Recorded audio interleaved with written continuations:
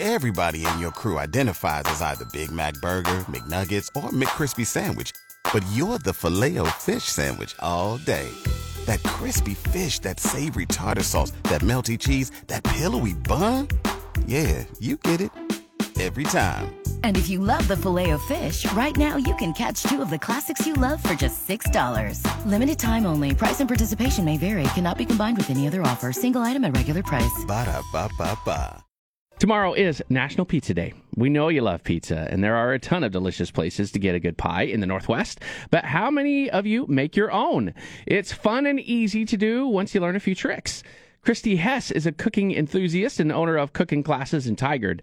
She teaches a lot of classes, including pizza from scratch. So they make the dough, the sauce, and they get to pick all the toppings that they want to choose from. I provide like 13 different toppings, from your simple pineapple, olives, to the more intricate of like goat cheese and basil. And then they get to each make their own 9-inch personal pizza. When people make pizza, what is it that's the most common mistake? Like, the dough is your baby and the base of your pizza. If you don't like how your dough turns out, then no matter what you do to the rest of the pizza, it's just not going to be good in general. And then I also feel like what you do to your crust is a big deal. So a lot of places, if you get to the end of the crust, for me, it's like that's the best part, is getting to the very end of the crust.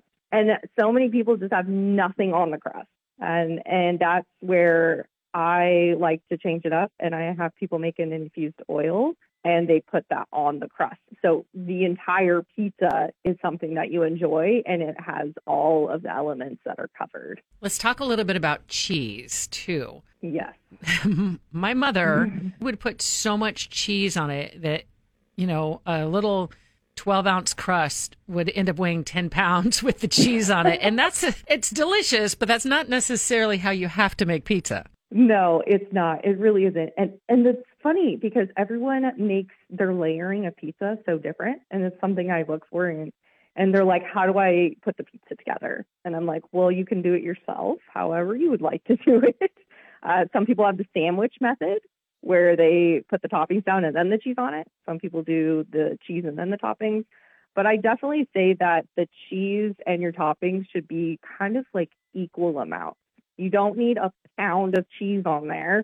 It will melt and it will spread out. But I definitely feel like the cheese that you do pick is also really important. You should pick cheeses for the base that you enjoy, and not just because Google told you to use mozzarella.